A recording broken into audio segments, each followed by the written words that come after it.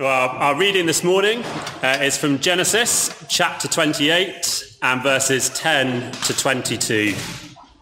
Genesis 28, 10 to 22. Jacob left Beersheba and went toward Haran. And he came to a certain place and stayed there that night because the sun had set. Taking one of the stones of the place, he put it under his head and lay down in that place to sleep. And he dreamed, and behold, there was a ladder set up on the earth, and the top of it reached to heaven. And behold, the angels of God were ascending and descending on it. And behold, the Lord stood above it and said, I am the Lord, the God of Abraham, your father, and the God of Isaac. The land on which you lie I will give to you and to your offspring.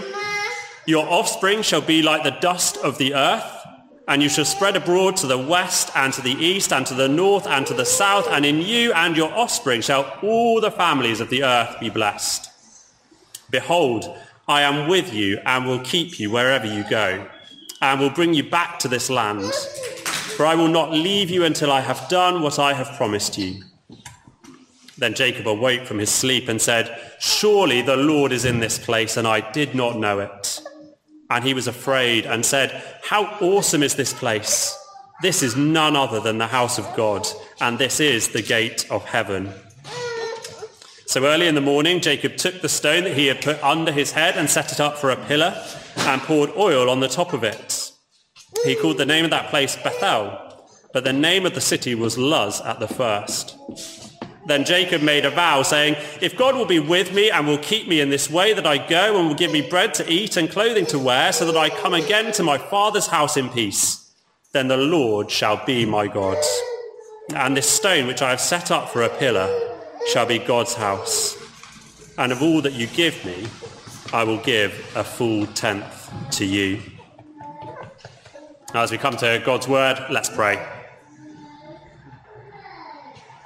Now, Heavenly Father, as you said through the prophet Isaiah, not a word that goes out from your mouth will return to you empty, but it will accomplish that which you purpose and will succeed in the thing for which it was sent.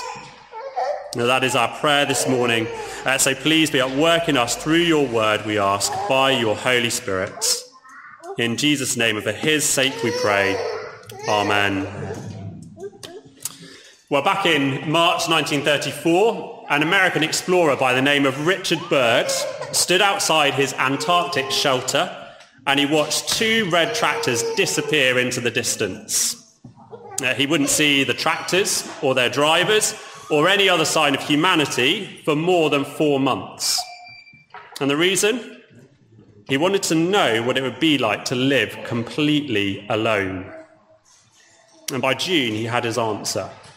For this month, the chapter of his book recounting his experiences was simply titled Despair. As you may know all too well by experience, despair is a deep, dark place to be. And it's where we find Jacob, the main character of our story this morning. But it really wasn't supposed to be like this. After all, Jacob has just received the same remarkable covenant blessing that Abraham, his grandfather, and then Isaac, his father, received from God. The promise of a people and a place and God's presence. And now surely the right response to blessings like that is to celebrate, not despair. Except this wasn't his blessing to receive. Not for the first time. He's taken what did not belong to him. First, he took his brother Esau's birthright, and now he's deceived his father Isaac and cheated Esau. In every way, throughout his life, he has truly lived up to the meaning of his name, deceiver. But now Jacob's scheming, his deception, is coming home to roost. Esau, his brother, has sworn to kill him, and so he is living in fear for his life. And rather than inheriting the land of the blessing, he's heading out of it to a form of exile in disgrace, sent away by his own father. But God is not finished with Jacob. And so we've got two main points this morning. Surprising grace, verses 10 to 17, and transforming grace, verses 18 to 22. Surprising grace then, verses 10 to 17. We join the story as Jacob heads off into exile in verse 10. He is, in a sense, getting exactly what his behaviour deserves. He certainly doesn't deserve to receive the blessings that were promised to him, the blessings that he stole from Esau. And as he heads out of the land, he must have been wondering, would he ever return? Now, like our explorer, he is completely alone in the world. He's isolated, he's exposed, he's vulnerable. As well as being physically alone, he no doubt also feels spiritually alone. Now, what he has done to his family, after all, is horrendous. Why would the Lord ever forgive him? Why would the Lord want anything to do with him? And more specifically, why would God be with him? Now, one of the ongoing jokes that we have as a family is the way that Jen, my wife, responds to Eddie, our youngest son's messiness at dinner time. Every other time of the day, Jen is quick to embrace him and hug him. She loves nothing more than that. But at dinner time, it's a different story. As Eddie finishes his dinner, he invariably reaches out towards Jen, his hands covered in whatever food he's been eating. And every time, without fail, Jen does the same thing.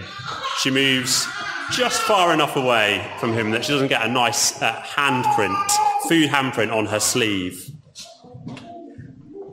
As Jacob leaves his home behind, he assumes that he also leaves God's presence behind. That because of his sin, God has edged away just out of reach. That in the face of his sin, God has withdrawn from him, retreating to the safety and the security of heaven and locking the doors. And I think we can understand this, can't we? Now, we all probably know something of what Jacob was thinking.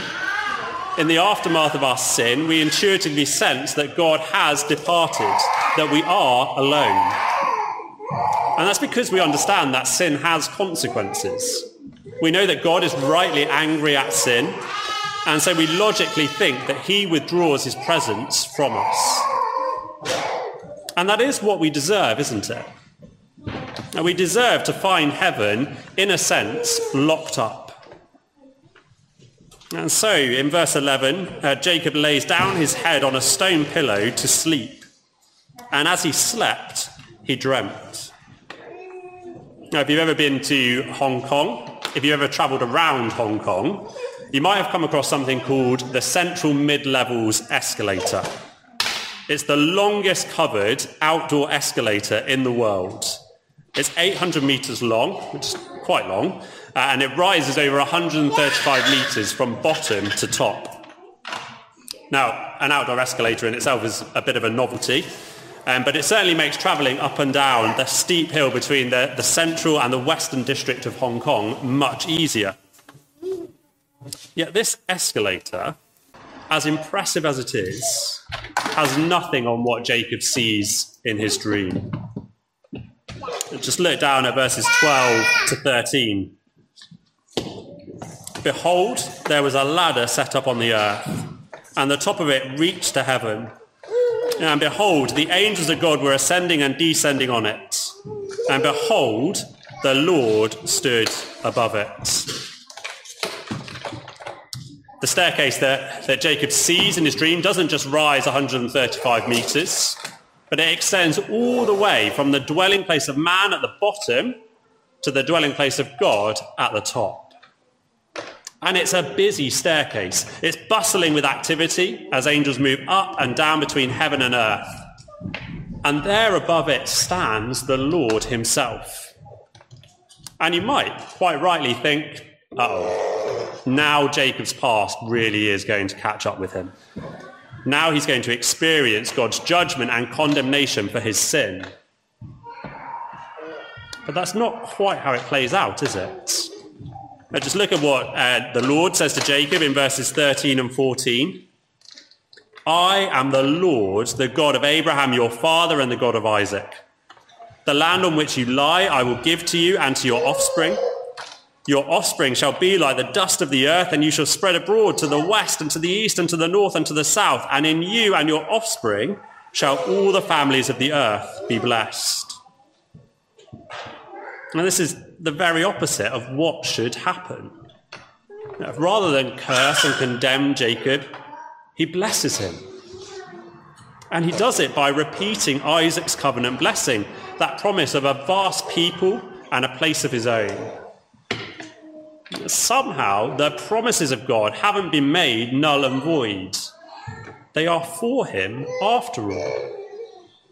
When Jacob grabbed the blessings, they slipped through his hands. Yet when he gives up all hope of the blessings ever being his, he receives them from God as a gift. But remember, Jacob is on his way out of the land into exile. How can he ever hope to see these promises realized? Well, God makes 3 further promises to Jacob down there in verse 15. Behold, I am with you and will keep you wherever you go and will bring you back to this land, for I will not leave you until I have done what I have promised you. Heaven, as it turns out, isn't locked up after all. Despite everything, the Lord is with him. The Lord will keep him. The Lord will bring him home. And when Jacob wakes up there in verses 16 and 17, he wakes up not just physically, but spiritually. He realizes the significance of what he has seen and heard. Despite his sin, heaven is open and help is at hand. Now, when a relief party finally reached the explorer who wanted to experience true loneliness, more than 4 months after he was last seen, he was, understandably, in a terrible way, weak, despondent. And later, when reflecting on the arrival of his rescuers, he wrote that, in that miraculous instant, all the despair and the suffering fell away, and I felt as if I had just been born again. At his lowest and loneliest point, in the very depths of despair, Jacob was surprised by God's grace. Though he was a sinner, and though he did not think God would have anything to do with him, God sought him and found him and blessed him.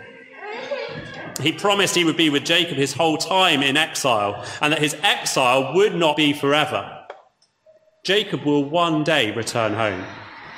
He will one day come again to his father's house in peace. God's presence is absolutely not what Jacob's scheming and his deception and his lies deserve. But Jacob learns a valuable lesson here.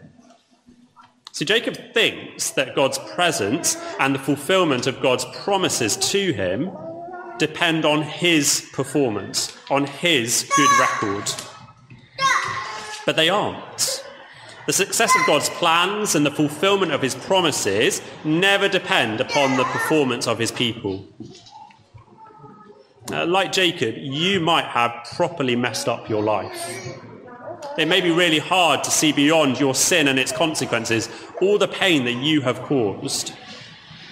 But the same offer of grace is made to you as was made to Jacob. Your sin does not have the final word. There is hope. As Jacob found, God's presence with his people does not ebb and flow like the tide. It's not closer some days and further out on others, depending on how good or bad a day we're having. It is constant. It is fixed. Heaven remains open. Somehow, sinners like us are able to receive God's blessing rather than his curses. Somehow, God still dwells with his people, despite the fact that we are sinners who still sin. And that's because God's presence with Jacob, with us, is mediated and sustained and secured not by Jacob, not by us, but by Jesus Christ. In John 1, Jesus refers to this passage when he says, "Truly, truly, I say to you, you will see heaven opened and the angels of God ascending and descending on the Son of Man." See, the way between heaven and earth isn't a staircase. It's a person. It's the Son of Man, Jesus. He is the one who stands in the gap that rightly separates heaven and earth. For it's Jesus at the cross who truly was cut off for Jacob and for us. It's Jesus who cried, my God, why have you forsaken me?" Who truly was forsaken. He bore the curses and the condemnation our sin truly deserves. And in doing so, he fully paid for all of our sin, making it null and void. It's Jesus who, by his perfect obedience, secures and inherits all the blessings that God promised to Jacob. And it's Jesus who lovingly and graciously shares those blessings with anyone who puts their trust in him. All this he has done for you. And so when we take refuge in Christ, our sin does not and it cannot close heaven off. Now, this doesn't mean our sin doesn't matter or remove the need for repentance. But God does not withdraw his presence or retreat from us when we sin, because all of our sin, past, present, and future, has been paid for in full by the precious blood of Jesus. And because his presence with us depends on Christ, not us. For a time, we, like Jacob, are in exile. We're away from our heavenly home in a scary, evil wilderness. We've not reached our final destination, but we are not alone. The Son of God, clothing himself in human flesh, is the ultimate fulfillment of the promise God made to be with Jacob. And as Jesus himself promised, he is with us, his church, by his Spirit, until the end of the age. He will not leave you, no matter what circumstances or difficulties you face this side of heaven. No matter how difficult the way home, he will gather you safely to himself. The brutal truth is that not one of us deserves to know God's presence or blessing. But through Jesus, grace flows to sinful scoundrels like Jacob and like you and me. Well, unsurprisingly, God's encounter with Jacob doesn't leave him unchanged. It is transformative. And so our second point this morning is transforming grace in verses 18 to 22. Now, it doesn't transform Jacob's situation. Jacob doesn't suddenly not need to go into exile. But it does begin to transform Jacob's character. From being Jacob the deceiver and the taker, into Jacob the receiver and the giver. Now Jacob begins to understand the covenant God of his fathers. Now Jacob can view his exile not with fear, but with confident hope. And we see God's grace transform Jacob in two ways. Firstly, Jacob commits himself to living for God. He commits himself to living for God. So he uses his stone pillow to mark the spot of his encounter with God's grace. And then in verses 20 to 21, it says, Jacob made a vow, saying, if God will be with me and will keep me in his way that I go, and will give me bread to eat and clothing to wear so that I come again to my father's house in peace, then the Lord shall be my God. Now, on first reading, it might sound a little like Jacob is setting conditions for God. But I don't think that that's right. Instead, I think it's more that he's remembering and he's processing the implications of God's promises to him back in verses 13 to 15. He is, in a sense, calculating the logical response to such rich and remarkable promises. If God will deliver on all that he has promised, then what can I do but live my life for him? For us, if God is really who he says he is, and he really will be with us, then Christianity can't possibly be relegated down the pecking order of our lives. That nice optional extra that we bring out on Sundays. It needs to be front and centre. What drives everything that we do, what our whole lives are oriented around. God has promised remarkable things to us, to be with us, to keep us, and to deliver us home. And so it means in this time of exile, we can be confident Christians, confident in our Saviour, confident in his grace to help us live for him. We mustn't hide away. Our commitment to living and speaking for Jesus may make us look like weirdos on our streets and the odd ones out at work. The way we use our time and our money, our willingness to say sorry when we're in the wrong, may look foolish or funny to our friends and our family. Being a faithful Christian may even land us in bother. But nothing can happen as a result of living faithfully for Christ that will jeopardize the truth and the certainty that God will deliver on his promises to us. And because of the grace of Christ, we have true freedom to put the gospel first in all that we do, even when we don't quite know how it's going to work out. God will be with us, he will keep us, and he will deliver us safely home into his presence. And secondly and finally then, Jacob gives to his God.